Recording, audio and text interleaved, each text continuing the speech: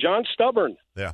I mean, that doesn't mean I dislike John's stubborn. The same stubborn that has made him good in play calling over the years has also been a detriment to him at times because his unwillingness to change. Now, you started to see a little more of it, right, guys, where it's not just the old school West Coast offense. He started to add some things, which he was reluctant to do, getting in the gun more when he's an under center, all those things.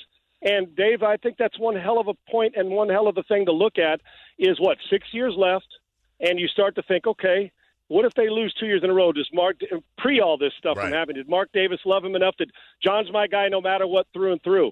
And I don't know who the next coach is going to be, meaning when the season's over, not an interim coach, because they rarely don't stay around. They usually find somebody else.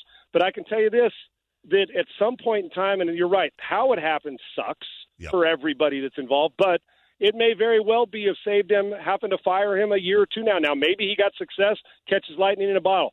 But John's been stubborn, and great coaches, like great players, adjust, and they make changes, and they make adjustments in-game, out-of-game, off-season.